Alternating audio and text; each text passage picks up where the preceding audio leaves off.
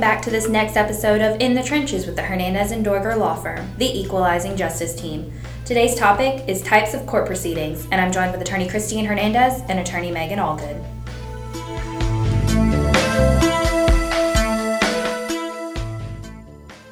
Okay, Christine, so we all know that there are different types of hearings, but what do those hearings mean? So can you kind of give us a little bit of information or a background of what different types of hearings are as it pertains to criminal cases?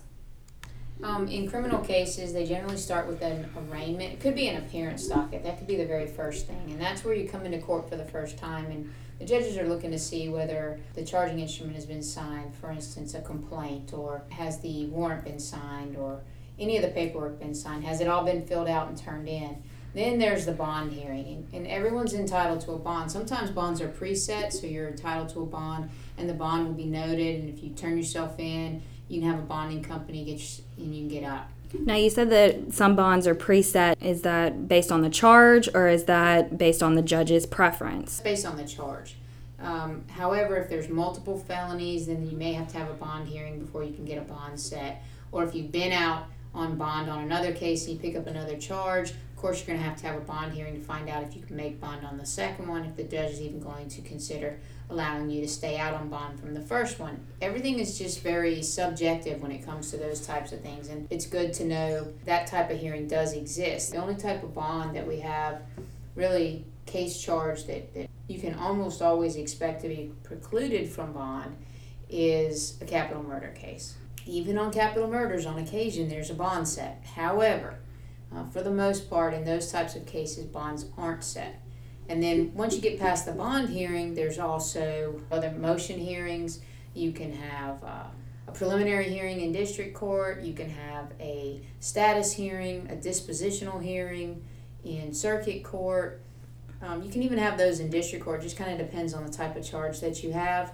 At a status hearing, basically the court's wanting to know where we are on this case. Maybe you have a motion hearing, you're talking about a suppression hearing, or you're talking about a hearing on discovery issues because something hasn't been provided or something else is needed, or maybe there's an expert that needs to be disclosed. There's a lot of different kinds of information that comes up, and your attorney is well-versed generally in preparing those motions and getting you in front of court. If you have questions about your motion hearings, then certainly ask those questions, but at the podium, in the middle of a hearing, is not really the best time to be asking questions of the attorney while they're trying to listen to witnesses, make argument to the court, and at the same time understand everything that you're saying. So you may want to have a tablet where you can write something down so that the lawyer is able to still hear what's happening inside the courtroom. So, Megan, do you have anything to add? Because I know you also do criminal work as well. She pretty much covered all of it. I mean, there's several different hearings. The bond hearing, that's in almost every case. The arraignment is in every case. And then we do have the preliminary hearings. And then, like she said, it really is a case-by-case basis how your case will go, how many hearings you will have, how long your case will drag. It really just kind of depends. Does it also depend on anything else other than just the number of hearings as far as how long it'll take for your case to go all the way to the end? Or is there a median time frame for a case that is criminal?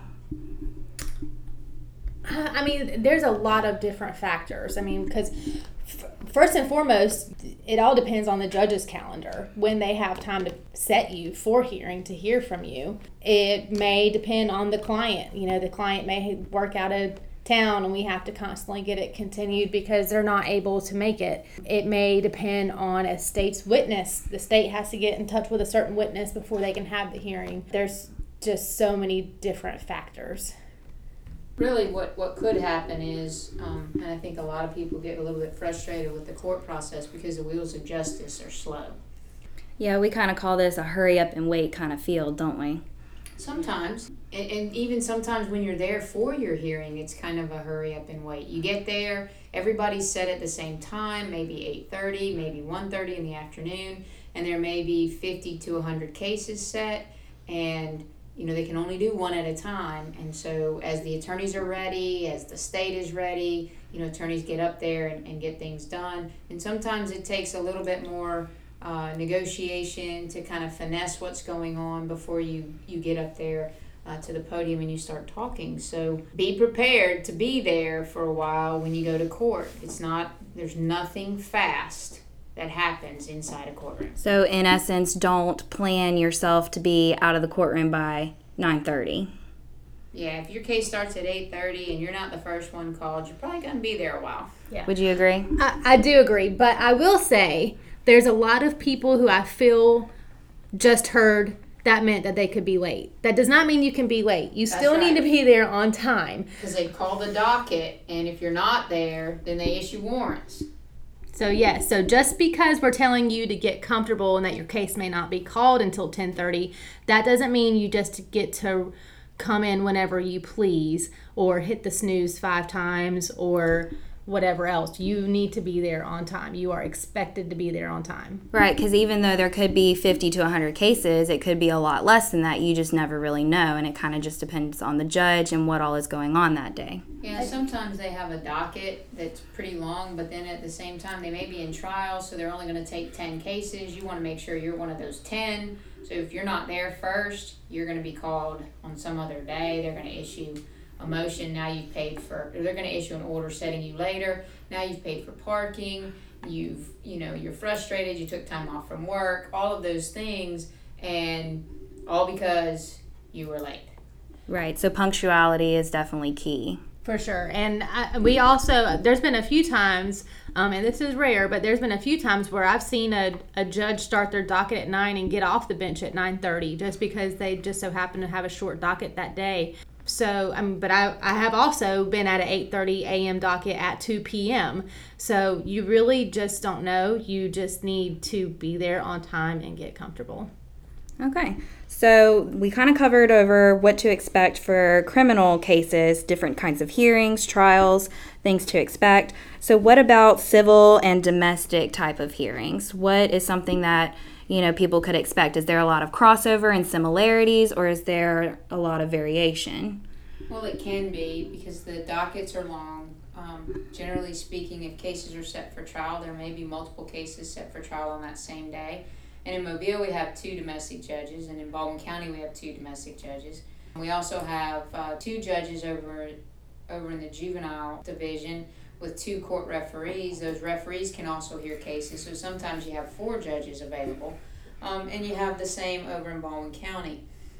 But in all likelihood, in most of those cases, they're only called one at a time. And you're not all sitting in the courtroom at the same time. You're sitting in a big waiting area, and you're waiting for your case to be called. Generally speaking, if you got an agreement, they hear those first.